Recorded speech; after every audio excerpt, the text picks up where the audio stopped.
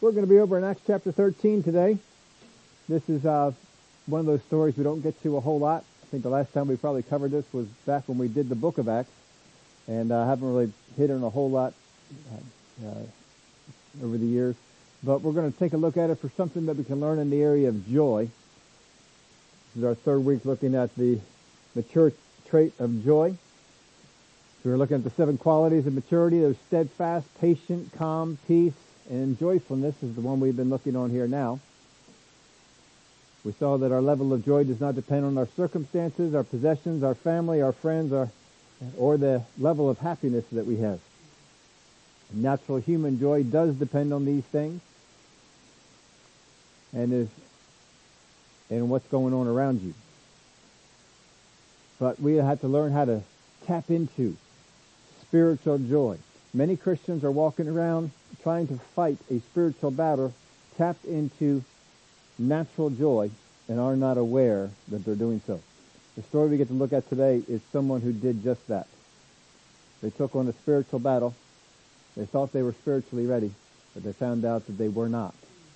And we're going to take a look at some of the differences between spiritual joy and that our natural selves can produce.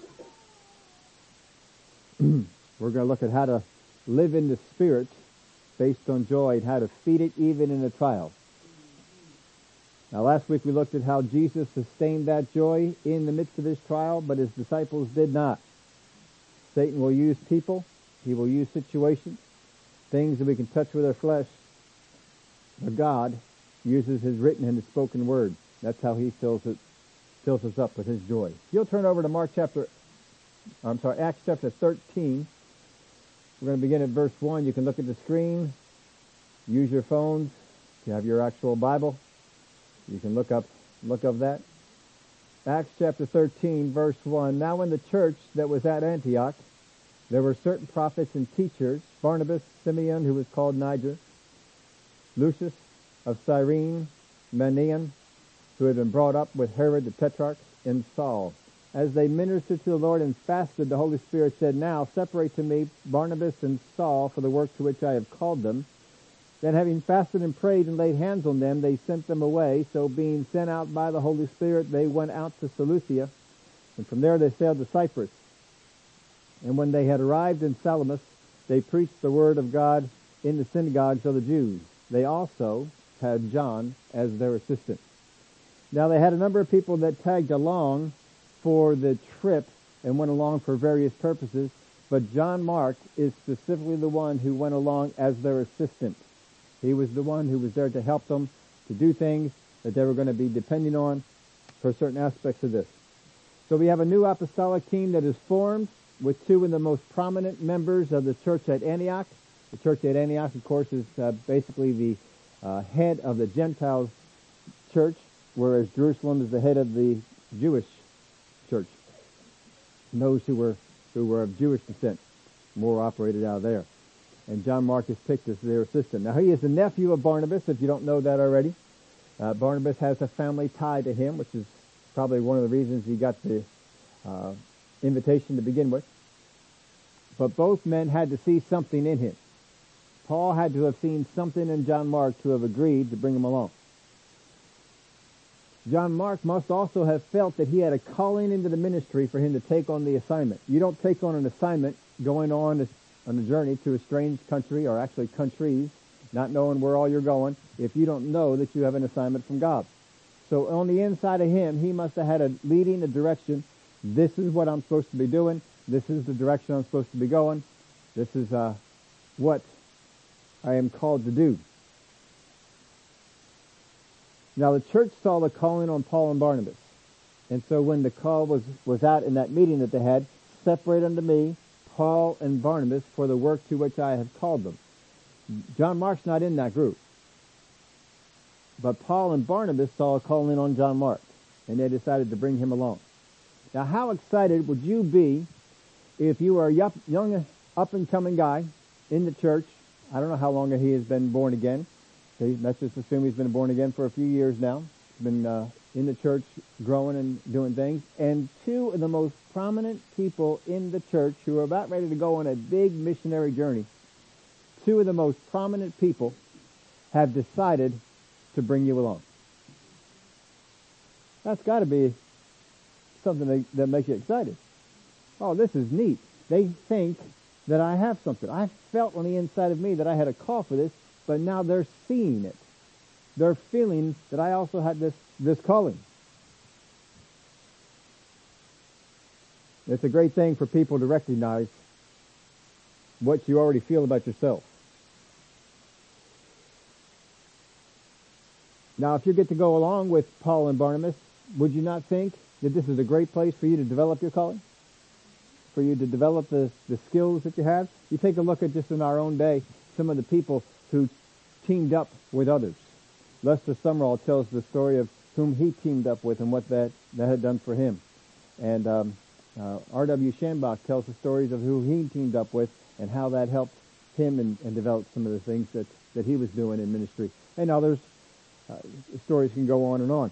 John Mark is looking to become someone in the neighborhood of a Paul or a Barnabas or one of the ones that's prominent in the church.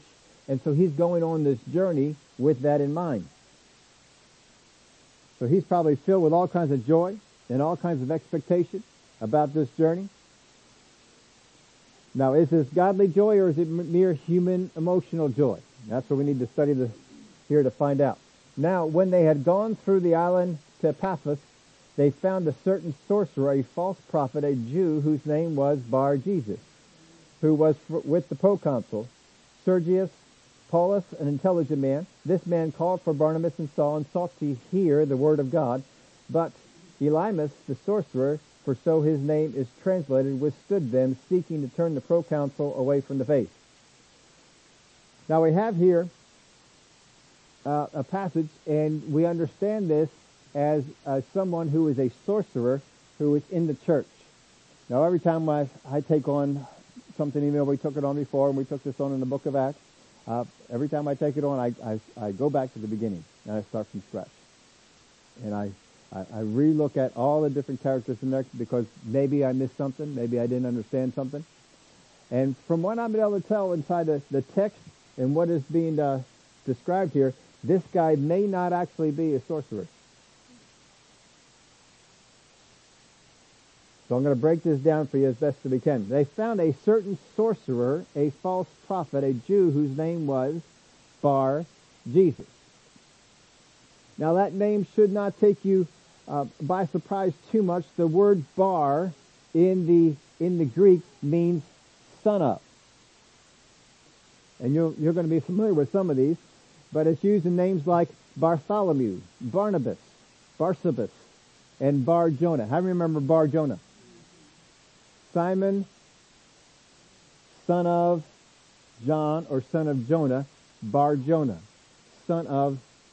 The word bar is basically son of.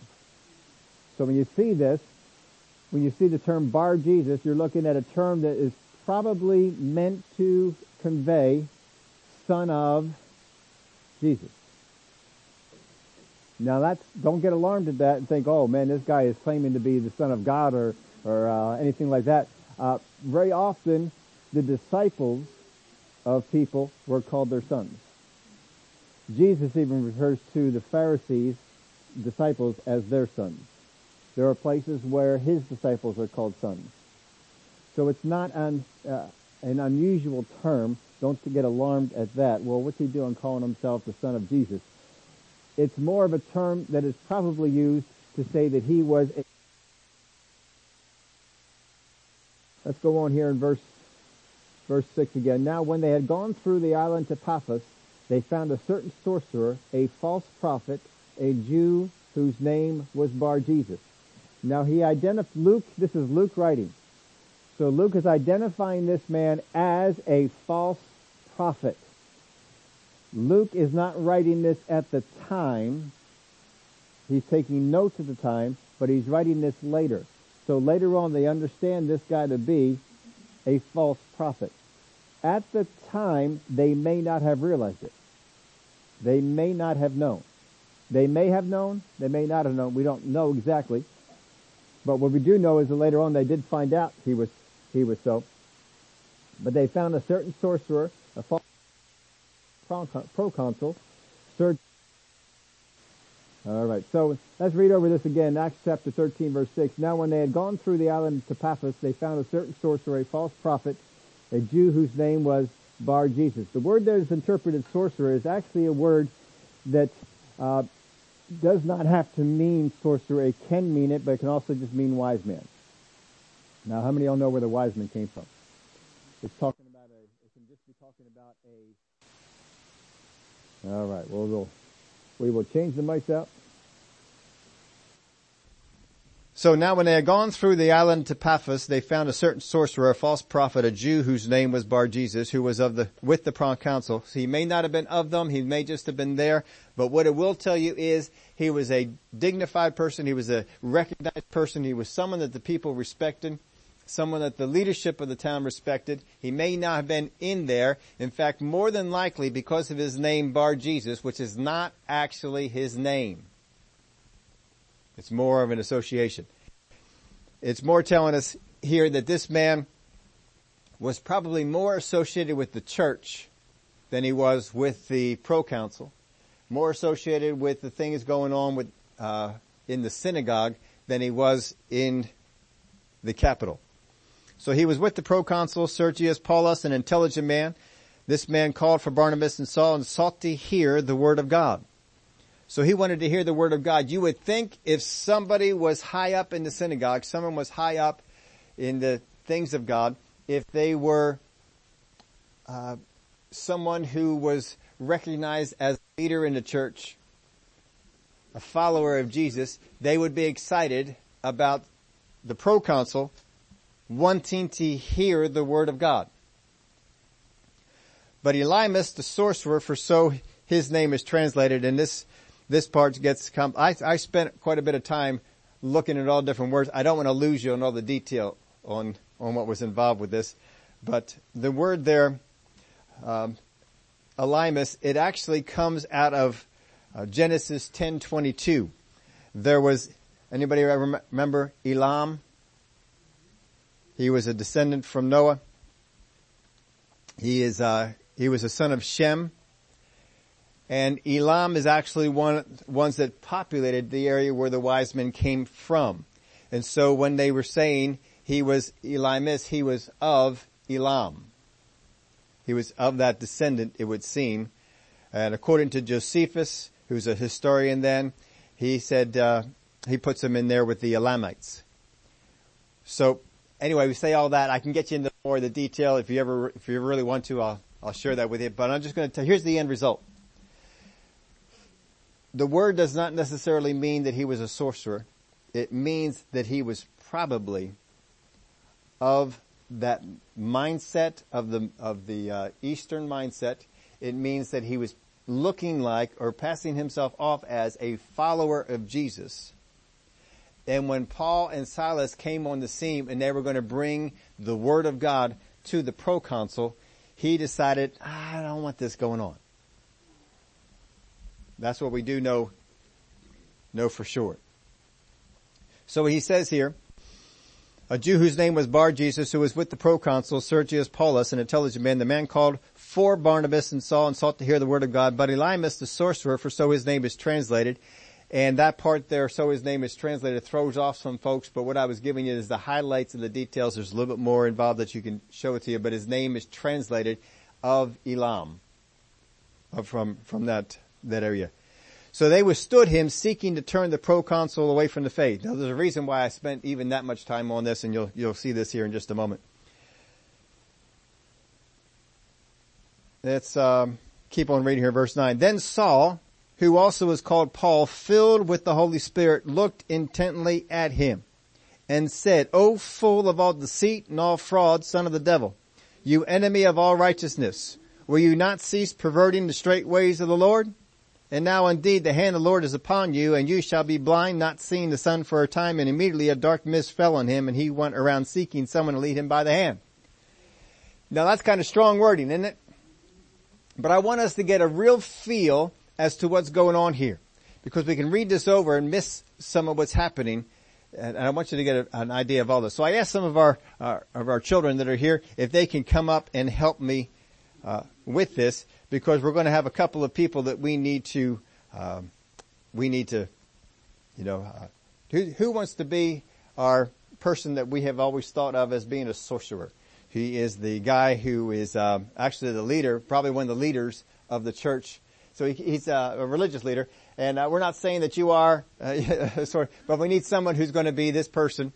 All right, we got Max. Max, you'd be good for this. Come on up here, Max. All right, now besides that, we need someone who's going to be our proconsul. Who's going to be our proconsul? Who's going to be the leader in the city? I got roles for all 5 of you, so it doesn't matter. Yeah, you can pick it right now.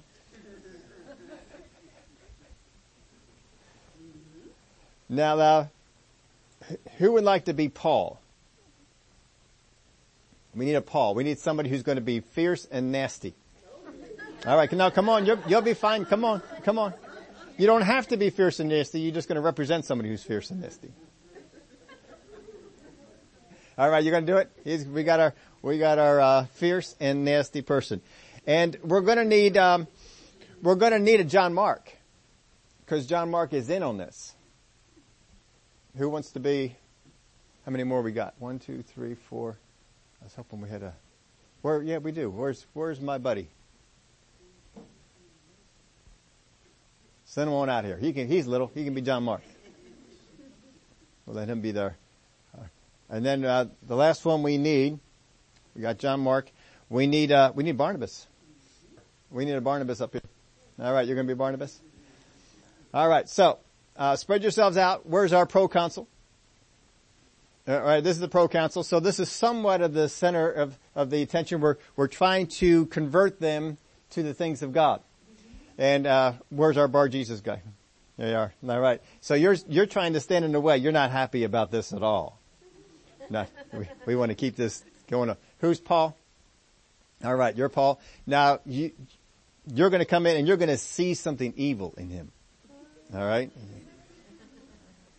You have to do some acting, because there's no evil inside of this man right here. And you are going to be John Mark, who's coming along to help these guys in the ministry. And you'll be watching all this stuff that's going around, and you're probably not going to like it. This is not what you signed up for. And you're Barnabas. So you're his buddy, and he's acting in ways that you weren't expecting him to be acting. All right. So let's go through on this thing. We got the proconsul up over here, and the proconsul is they're the one we're trying to get. When you get the proconsul converted, you got the keys to the city. You got all kinds of open doors. People look to that and say, "Oh, well, if the proconsul one, he's an intelligent man. If he saw the way to get in here, this is something good.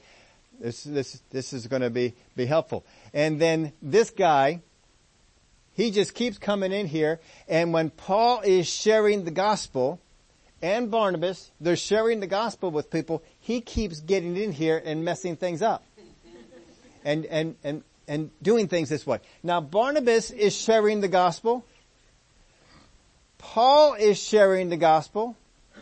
John Mark is assisting in sharing the gospel. But only one person gets nasty. And that's Paul.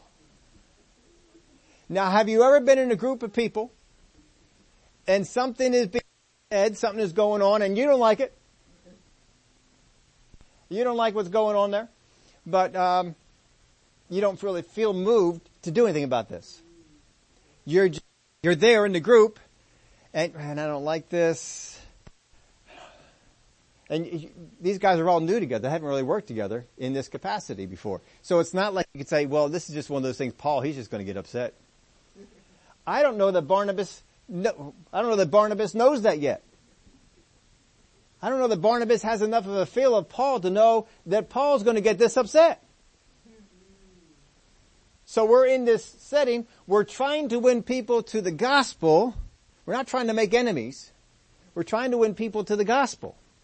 And then we're going along doing these things, and whatever it is that Bar Jesus is doing to mess with what these three and their team is doing to further the gospel, whatever it is he's doing, it's got to be frustrating Barnabas.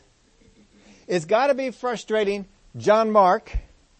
And we know It's frustrating Paul. But then all of a sudden, out of nowhere, Paul speaks up.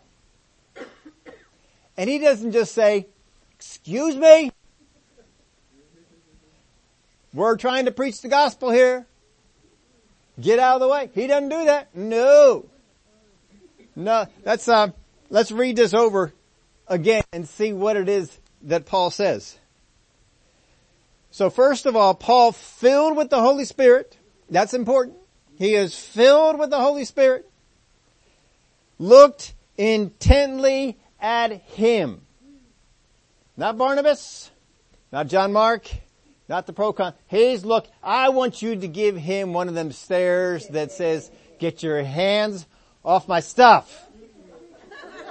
There we go. There we go. And this is what he says. "Oh, full of all deceit." That doesn't win you points, does it? "Oh, full of all deceit." Oh, here comes Luke.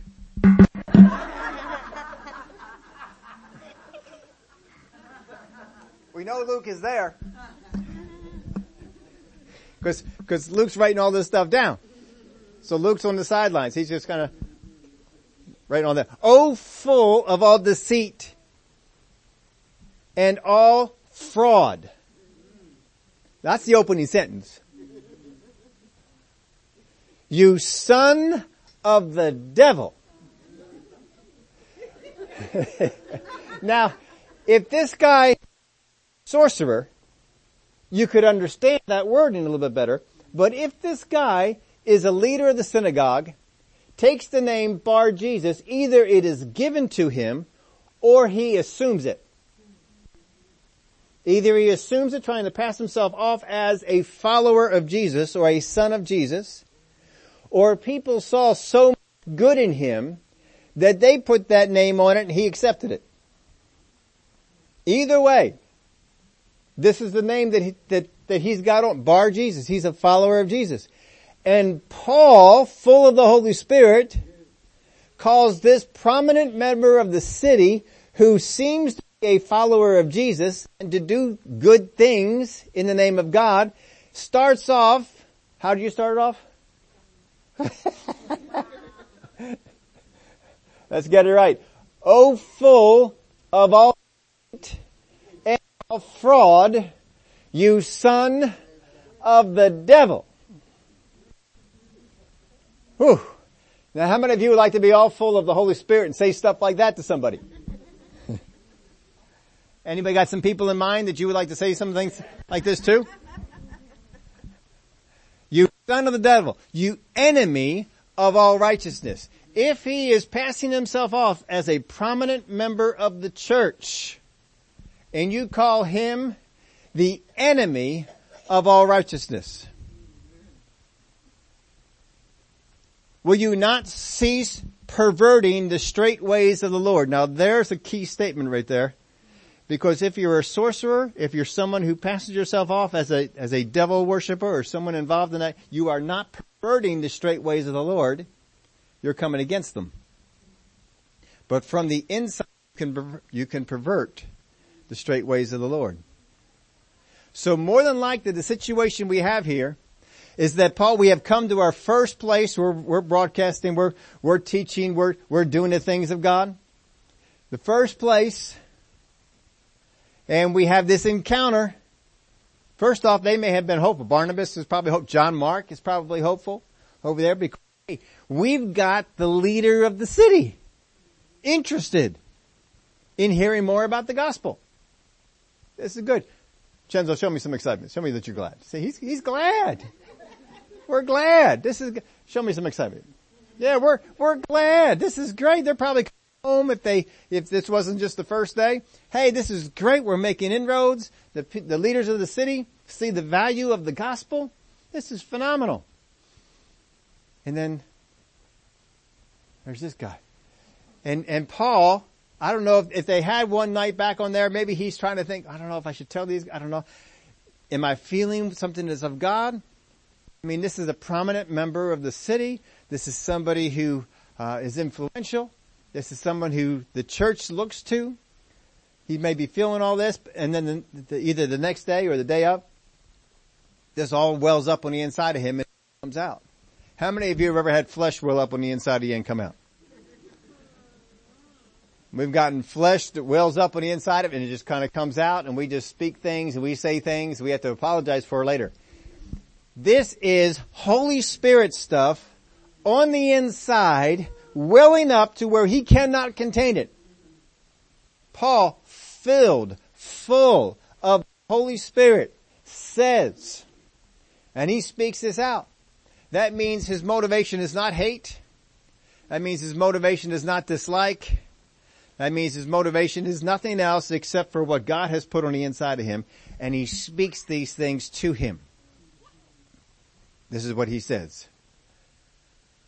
O full of all deceit and all fraud, you son of the devil, you enemy of all righteousness, will you not cease perverting the straight ways of the Lord? Boy, that's got everybody's attention now, don't you think? Luke's over there writing stuff down. Barnabas, if you're Barnabas and you're trying to make inroads into the first city that you go to, and you were the guy who championed Paul and told the church, Paul's a good guy, we can bring him along, and then this is our first introduction to the first city that we're at, and he's yelling at some prominent member. We don't even know who this member is yet. We don't really know, and he's yelling at them like this. If you were Barnabas, could you be set back a little bit on this? Now, how do you feel if you're John Mark? If you are a young believer, feeling the call of God, feeling like these are a couple of guys that you can get pulled in with, understand the dynamic. Remember Barnabas? Who is Barnabas to John Mark? He's the uncle. Who do you think John Mark is going to side with?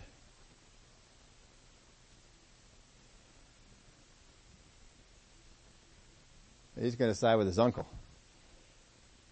And if they have any discussion after this, and Barnabas comes up to John Mark, what happened today? I don't know. I've never seen Paul act like that. And John Mark says, yeah, he kind of scared me. I mean, wow. That was intense. All right, don't go away yet. We've got a few more things to look at because the story isn't done. He goes on. Now you would think that's enough. And now indeed the hand of the Lord is upon you, and you shall be blind, not seeing the sun for a time. So Max, you're blind. And immediately a dark mist fell on him, and he went around seeking someone to lead him by the hand. Lead me. Take me around. Now, this is what's going on in front of everybody. Paul says some very strong words, but then also backs it up by saying the hand of the Lord is upon you, and you're going to be blind. And then he goes blind. And everybody can tell he's blind because now he's walking around. I need somebody to help me. I need somebody to lead me around. He can't find. That is quite a sign. All right, you all can sit down. Thanks very much. Demonstration is so much better. What we're looking at here could be a very prominent member of the church in good standing with the town leadership and considered a close follower of Jesus, is dressed down by Paul after only a short time of meeting him. Maybe he met him for an hour, maybe 12 hours, maybe a day. It is not long. And Paul just rips into him with everything he's got. He does it because of what the Spirit of God revealed to him. Other people around there, they lifted this man up. They saw something in his flesh that said this man is a spiritual leader. This man is worthy of following. They saw some things in him. They may not be liking There's a whole lot. Barnabas he could be on the fence on this thing because again, this is his first trip with Paul. I wasn't really expecting anything like this. This is quite an introduction here.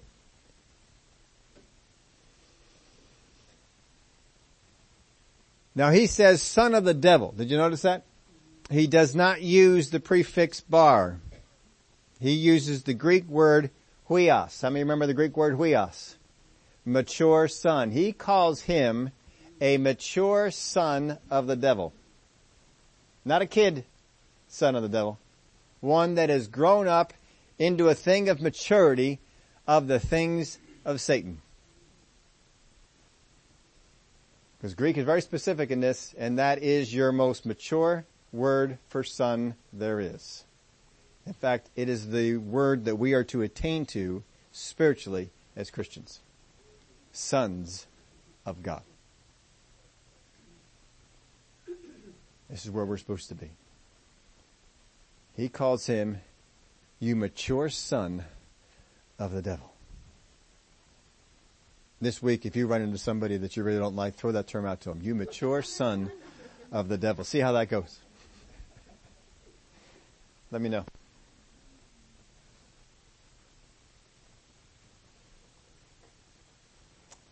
So immediately a dark mist fell on him and he went around seeking someone to lead him by the hand.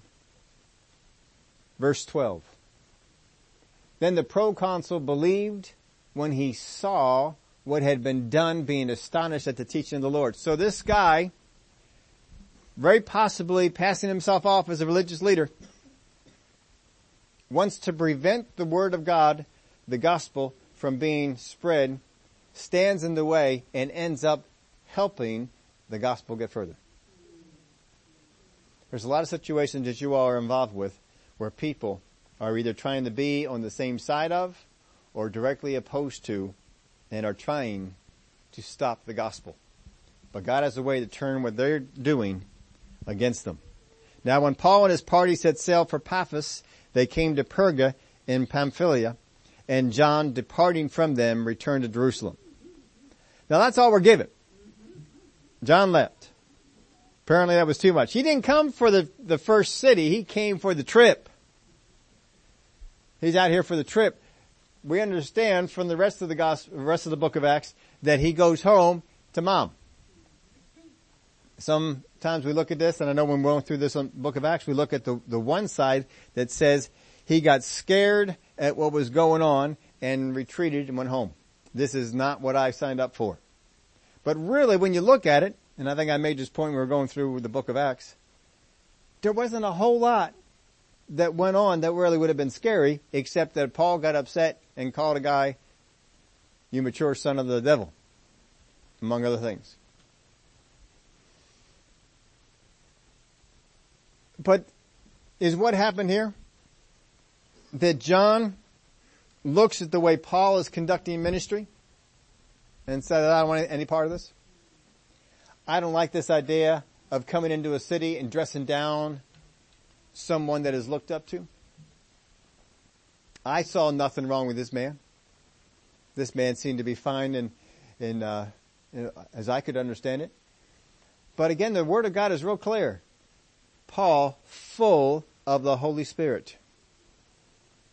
He spoke by the unction of the Holy Spirit. Now it seems that Barnabas got on board if he was not already. He may have been. But if he was not on board, it seems like he got on board because they continued to go on but John Mark does not. If you started on this journey, this missionary journey, full of joy, full of happiness, I get to go on a journey with my uncle, one of the up and coming leaders of the church, to go on a missionary journey and see the hand of God at work. And this is what you see. We're not healing people, we're making them blind. We're confronting people instead of spreading the gospel. We're tearing down spiritual leaders instead of building up and converting new ones. Maybe this isn't what he signed up for. Maybe it's not what he expected. But what do you think his joy level is at right now? It's not real high. Started out pretty high. I'm sure he's pretty excited. What do you think Paul's joy level is right now? Paul's his joy level is probably pretty high. He's probably out there saying, devil, you got any more? Come on, bring them on. I'm ready for them. Whoever you got out here, we're going to get them. We're going to find them. We're going to expose them. I'm not afraid of you. His joy level is pretty high. All through this, we don't see his joy level go down. So what the enemy was doing to turn the leaders away from the gospel backfired on them. But how is it that John's joy seems to depart so quickly? And how is it that he just drops what had brought him great excitement? So this is what we want to take a look at. First off, spiritual joy is based on and fueled by, this is the key, this is the thing you got to get down, spiritual joy, not natural joy. This is spiritual joy. This is the joy that will carry you through whatever times of trouble that you go through. Spiritual joy is what we're talking about. It is based on and fueled by belief in and thinking on the promises of the future. It is thinking on God's promises of the future. God has made promises, and if you want that spiritual joy on the inside of you to continue to be fueled in the midst of troubles, in the midst of trials, your spiritual joy is has to be based on and fueled by belief in thinking on God's promises. On God's promises of the future. What has God said? Now here's an example where you can see this. We use this all the time, but there's no better example than this. Our excitement level of heaven is high. Isn't it? I mean, when you get down in the dumps on something, how many of you just want to start thinking about heaven? Oh, I just think about going to heaven. I think about the feast. I think about sitting down and hearing Jesus speak. I think about being in the presence of God. Oh, enjoying the presence of God, just sitting in that presence. Oh, this is going to be fun. We envision this. And this gives us great joy, doesn't it? Because you spent a lot of time meditating on the promises of the future of heaven. Specifically your future in heaven. That Jesus has gone to prepare a place for you, and that heaven is waiting for you. You spent a lot of time thinking on that, and so your joy level in the area of heaven is very high. The enemy knows, I'm probably not going to be able to pull that out of you. Because you know about heaven, you believe about heaven, you keep thinking on heaven, because you've got that promise down, and you've got that future down. Natural joy is based on and fueled by thinking on the things we see and feel. Thinking on the things we see and feel and the expectations we derive from them. Spiritual joy, based on and fueled by belief in and thinking on the promises, God's promises specifically, of the future. Natural joy, based on and fueled by thinking on the things we see and feel and the expectations we derive from them. You look at that new car that you just got, and you have expectations of what that new car is going to do for you. You look at that new house that you just moved into, new apartment that you just got, and you have expectations of what that house or that apartment is going to do. You got a new dress, a new suit, new pair of clothes, and you envision the joy you will have just in putting that on and wearing it out and having those things, wearing them in a public place, and people, oh, that is really, I like that. You have expectations that are there. This is natural human joy. There's nothing wrong with natural human joy. I'm not trying to pick on you for natural human joy. It is good to have natural human joy, but it will not sustain you in a time of trial or testing. It will evaporate quickly. You could have that new suit of clothes, that new dress, there with all filled with all kinds of joy, and then somebody gets in there and picks a fight with you. What happens to your joy? Gone. Gone, because that won't sustain you. But you see, Paul, in the midst of this battle, his joy doesn't waver. It didn't waver in the prison when he was in there with Silas. They continued to go on because it wasn't based on these things. It was based on what God had said. And God had said when he was in prison, go to the area where Philippi was. Philippi was the first city. Go there and preach the gospel. He did. And so he's focused on that. This is what you told me to do. I'm focused on what you told me to do and the promises that will come from that. And so his joy was able to carry him on through. You showed me what was inside this man. Apparently no one else in town saw what you showed me was in him. But you showed it to me. I addressed it. And even though John Mark may have gotten mad at him, even though Barnabas might be, we don't know for sure, he might be mad at him. Maybe the rest of the team was just kind of quiet. We don't know what to say. But it doesn't matter because Paul knows I got this from God. God gave me this to do. I spoke and the joy just continues to go on through and it keeps fueling him through the trouble. To take you down spiritually, make sure you get this one. To take you down spiritually, the enemy only needs to divert your joy from what God promised to what you see and feel. That's all he needs to do. If he wants to take you down spiritually, all he has to do is divert your joy from what God promised to what you see and feel. Because now he's got you on natural human joy instead of spiritual joy, and he knows it won't sustain you. He can drain that in a moment. And he can take somebody like John Mark, chase them off from the missionary team. Affect the missionary team. He can do this. He can drive off the disciples from following after Jesus. But he couldn't take Jesus out of what he was doing. The difference between what you expect and what you believe.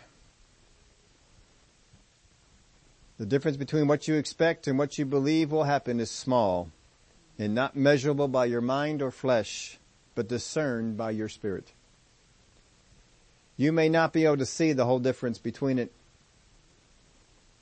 what you believe will happen and what you expect because of what you see. There's a couple of other great examples in this. Elijah is one. This is a mature believer. This is somebody who is going on in the things of God. Great miracles are going through him. God sustained him for years when everyone else around him was starving. This is the guy. God brought fire down from heaven and burned up an altar in demonstration of his power to the people. And then one queen makes a threat. And he went from getting his joy from the promises that God gave him and the calling that God gave him and what God said he would do with that calling in his life and for this nation. He went from that to building an expectation from what he saw and what he felt. I am nobody. I am no better than my fathers, were his words. He's ready to die. Of course, if he's ready to die, just stay there. She'll take care of it for you. But he fled. And of course, God's words to him were, "What are you doing here, Elijah? I've been very zealous for the Lord." And he went on with his speech. And God says, "What are you doing here, Elijah?" Because he left his supernatural joy that would give him the strength. He left it for natural joy. If Elijah can do that, so can we. He got his eyes off what God had promised. He got his focus on what was said, what was heard, what was seen. Remember the story when Israel came to Jeremiah? I gave you the reference there if you want to go home and read it. It's a great story. But Israel come into Jeremiah after their leader was assassinated that was appointed to them by Babylon. And they were afraid that Babylon was going to come in and wipe them all out because of this. So they came to Jeremiah and they said, hey, go to God and see what we should do. So he did. 10 days later, he came back. God says, stay. Oh, you're lying. And they wouldn't receive it. Because their joy was based on natural things. They were not going to be happy. They were not going to be joyful unless someone said, flee to Egypt, like they wanted to do. Because what they saw and what they heard based an expectation in there that when Babylon comes, they will kill us. That's their expectation. It was based on what they saw, what they heard, and certainly what they felt. But God was giving them a promise through Jeremiah. That promise was to build joy and hope in them. No, just stay here. He's not going to come and kill you. Oh, we don't believe you. And so they continued to go on. They went down to Egypt and they died there. Now there's two reasons why John Mark may have lost the strength his joy supplied. First of all, the persecutions are not what he expected. And what he saw replaced what he knew and believed in his spirit that he started out with. He may have started out with spiritual joy, but when he saw what they were facing on this missionary journey, it could have changed. And all of a sudden, he's looking at what he saw and what he felt. He built expectations from it, and now he's in natural human joy, and that natural human joy is gone. That means so am I. And he left. Or it could be that he had a disagreement with Paul, the way he took down a spiritual leader who had a good reputation.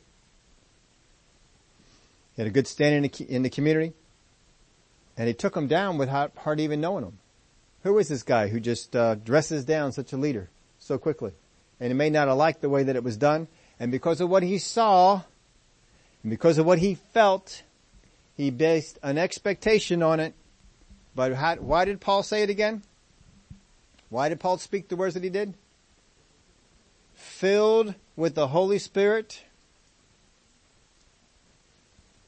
Speak the words of the Holy Spirit. People that are filled and following after spiritual joy can pick up on it. John Mark didn't. So one of those two reasons, maybe in a combination of both, send him packing. Now, I wrote down here, you can write down as much of this as you want to, but there are places we can see comparisons of natural and spiritual joy. I tell you this one all the time. It was taught to me, and I keep teaching it to you. A good report is natural joy. It is expectation based on what we see. I've heard people, even Christians, say, oh, I'm believing God for a good report. No, you are not. You're believing that God will satisfy your flesh with a good report. Because a good report is only for your flesh. It's only for your natural man. We like good reports. I like the doctor to come in and say, you're healthy. Everything is fine. But see, then my joy is based on the doctor said I'm healthy. Everything is fine. I've switched over to a natural human joy. The devil loves it when you get a good report. If he can get your focus on the good report.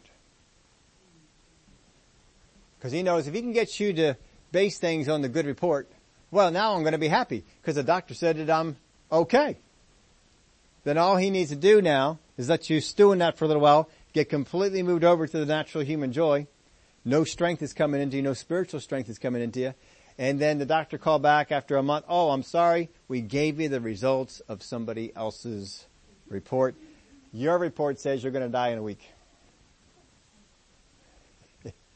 Or whatever it might be. But you see, he's already switched your joy over and you didn't notice it. What you have to get to yourself to the place is, I don't care if the doctor says I'm going to die. What's the Word of God say? What has God spoken to me? That's what I hang on to. That's what I do. You'll see this all through the Word of God. How many times did the children of Israel want to hear a good report? We want to hear that Egypt stayed home and didn't pursue us into the wilderness. But the report came what? That's the Egyptian army. They're kind of coming to get you. That's the report. Oh, and they became devastated. Is Moses devastated? He's not. Why? Because he never switched over. He's listening to God. What do you say? He said, you see those Egyptians? You're not going to ever see them again. I've gathered them all together here so we can take care of them. And they will never come after you again. Ah, all right. And he was okay with that. A good report is natural joy. The promise of healing and health is spiritual joy. That's where you need to get your joy from. A new job or a new interview, that's natural joy. The promises of God is to prosper us. That's spiritual joy. You got to focus on the spiritual joy, not the natural joy. Now, if you're going to get a new job, how many of y'all know you need to take some interviews? Some interviews are going to come.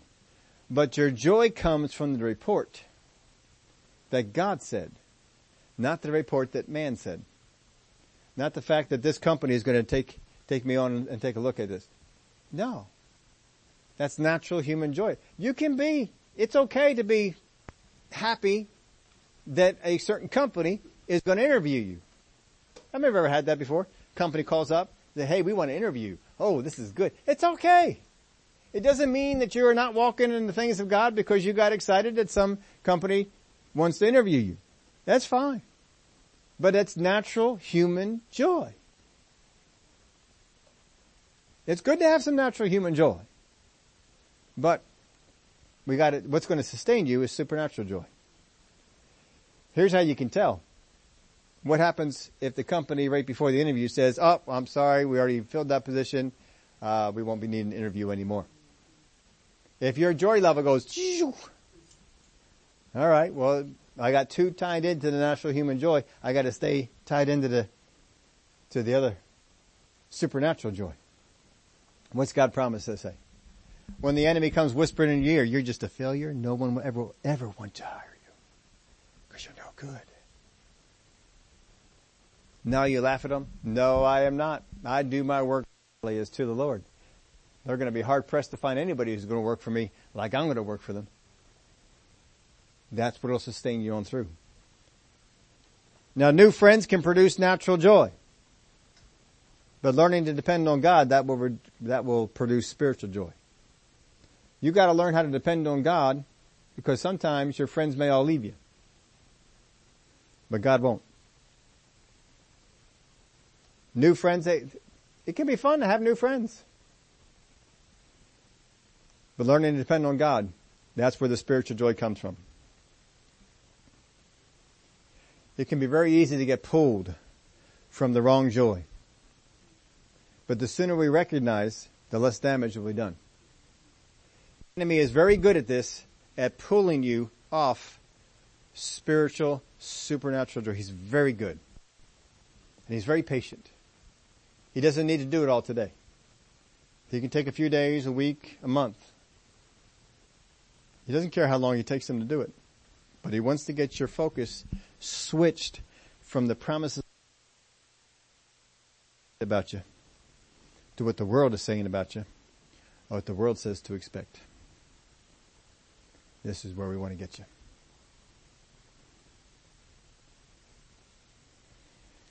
Once you get pulled off that spiritual joy, though, the strength that you are being filled with is natural. It's not supernatural. It's not as good. How many of you, because of the cost of gasoline, have stopped filling your tank up with high test, going back down to regular? And maybe you have a car that can tell the difference between it. Now, my truck may not get as good a gas mileage as some of y'all get in yours. In fact, probably nobody here gets as bad a gas mileage as I do. But I don't need high test. Mine works just fine on regular. But I remember one time I was driving a car up from Tulsa, loaded up with all my stuff because I was moving back from Tulsa coming over here. And it was a little Datsun B210. Barely a car. You close the door, it's like closing the top of a tuna can. You know, it just felt like that. You're just closing the top of a tuna can. And that's about all that's there between you and the outside. They're a tiny little car. And I remember driving all the stuff inside that car and hitting the hills of Pennsylvania.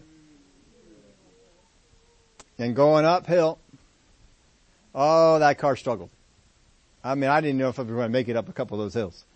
It's just barely getting on up on there. And then, going down was okay. But then you got to go up again. And so I had the idea, well, maybe if I filled it up with, that high test gasoline. And so I pulled into, not even a major town, just some kind of a small hick town in Pennsylvania. And they had an Amoco station. And Amoco at the time was the first one advertising 93 octane for their gas. And so I pulled on in there, but because it's a small town, it's not one of the major towns, their prices are higher. And of course it's high test, so it was higher yet. I don't know what I paid for it. I just remember being at the gas station. I can still remember the gas station. I can still remember filling it up. And I still remember what happens when I hit back out in the road with the high test gasoline. Oh, we were making it up the hills.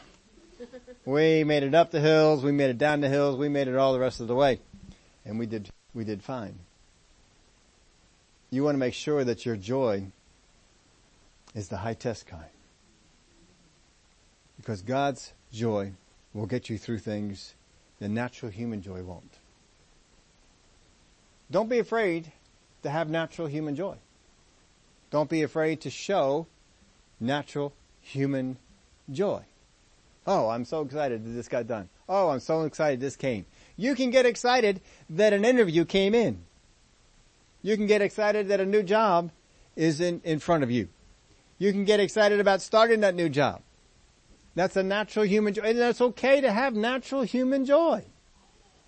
But if that's where you're getting your energy and your strength from, your spiritual strength, it will dry up as soon as you are in a trial or test. And just like with John Mark here, it dried up on him and he was out. How many of y'all can imagine that for John Mark, if he would have stayed with Paul, stayed with Barnabas, that he had a couple of years of development there, it really would have been good. As it was, he went on back home. The next time they go out on a missionary trip, Barnabas wants to take him along. And Paul says, nope. I'm not taking him. He deserted us before. And we were stuck. Remember, we had to set up all of our own chairs because John's gone. If I was preaching, you were down there taking up the offering, being the greeter, taking care of the crowd. If you were preaching, I was down there doing all that. And we just wore ourselves out. No, we're not taking him. We're going to find somebody else who's going to be a better assistant and is going to stick by us if things get nasty. Well, John does eventually get himself developed, and Paul does say down the road, go ahead and bring John Mark. He's a benefit to me. It didn't say he was of great value. It said he was of benefit. If John Mark would have stayed with this and not given in and left, would he have been to a place where he could have been of great value? Well, that's just wording. No. Timothy was one of his great value. Titus is one who was of great value. Silas became one who was of great value.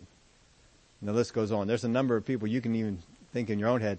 To Paul, these were people of great value. For John Mark, he's of benefit to me. I can find some things for him to do. But if he comes, doesn't come, doesn't matter. I can find somebody else to do that. John Mark could have been developed a whole lot better if he would have stayed. But he didn't. Because whatever trial he faced, his joy did not get him through it. When things are going to get tough, your strength will run out. Keep yourself in the realm of faith and belief in what God promises is to come. Keep renewing yourself on that. And out of the realm of expecting what our circumstances point towards. Many Christians live in a realm where their expectation of what they see God is able to do. What they see God is willing to do. What they hear other people say. Many Christians live in this realm. They build expectation based on what the doctors say, what believers say, what this preacher said, what this thing happened over here. They build it on expectation, not on belief. You see, when I feed on the belief of the Word of God, God paints pictures for me of what's to come. Just like right now, you have a picture of heaven. I'll bet you when you get to heaven, your picture is wrong. But that doesn't stop you from getting the picture, does it? You've got a picture, and if I were to tell you your picture is wrong, you'd be okay with that. Yeah, it probably is. It's all right. It's probably even better than what I think it is. But you've built this image based on belief, and no one is able to take that away from you.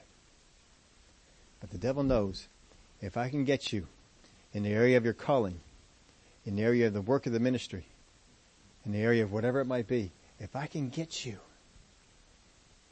to base your joy on expectation based on what you see and what you hear, I can knock that out in a second.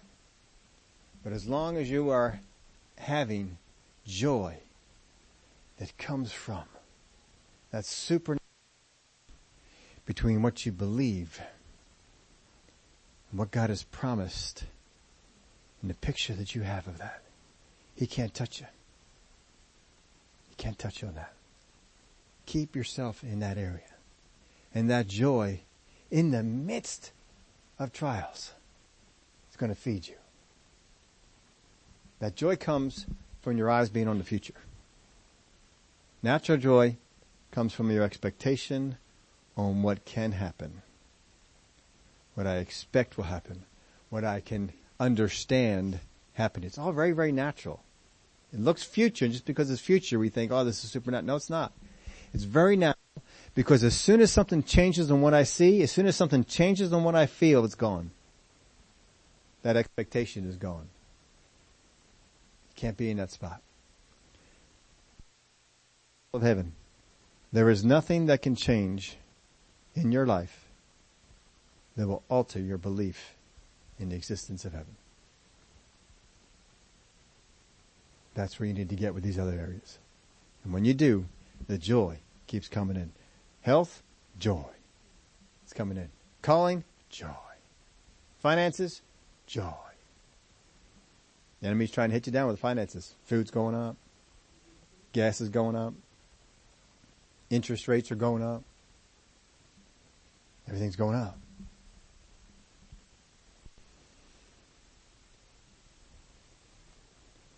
Keep yourself in the realm of faith.